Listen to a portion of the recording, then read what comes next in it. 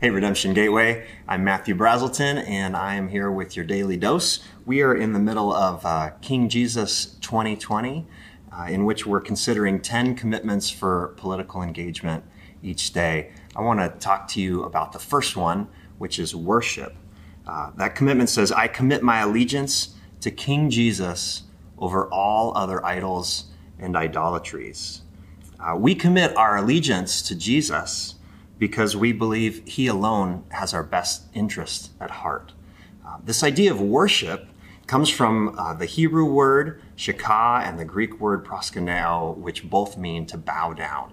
The idea of worship is to bow or submit our hearts to the object of our worship. And the idea of idolatry, which we're committing to run from in this season, is when we would bow or submit our hearts to anything or anyone but Jesus, our God. Maybe the best example of this, or at least the first example of this that we see in the story of Scripture, is Adam and Eve in the garden, bowing their hearts to what they want in the fruit, what the serpent tempts them with, rather than to God's plan. So the Scriptures say, when the woman saw that the tree was good for food, that it was a delight to the eyes, and that it was desirable to make one wise, she took its fruit and ate.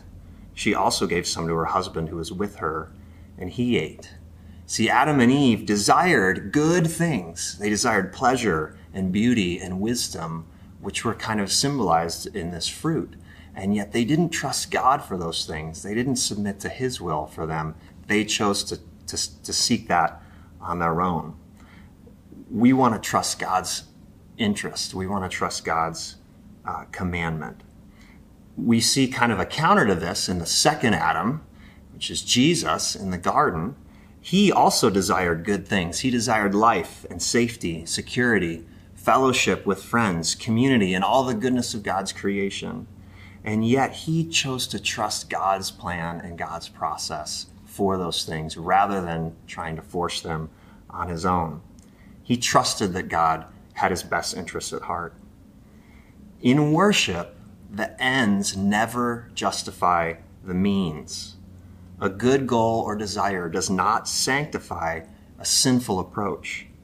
We say in Redemption, we want to do the Lord's work the Lord's way. See, God cares about the process, not just the results, because we are formed in the process.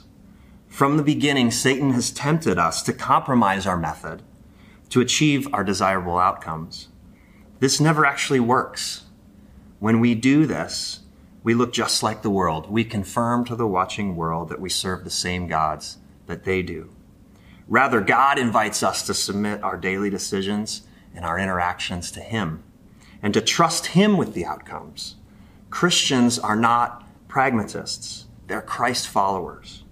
They trust that as they follow Jesus in word and deed down the road of self-sacrifice, God will bring the best possible results. A life more conformed to the image of its creator and the world united in his love. So let's worship the Lord today and worship him only. Have a good one.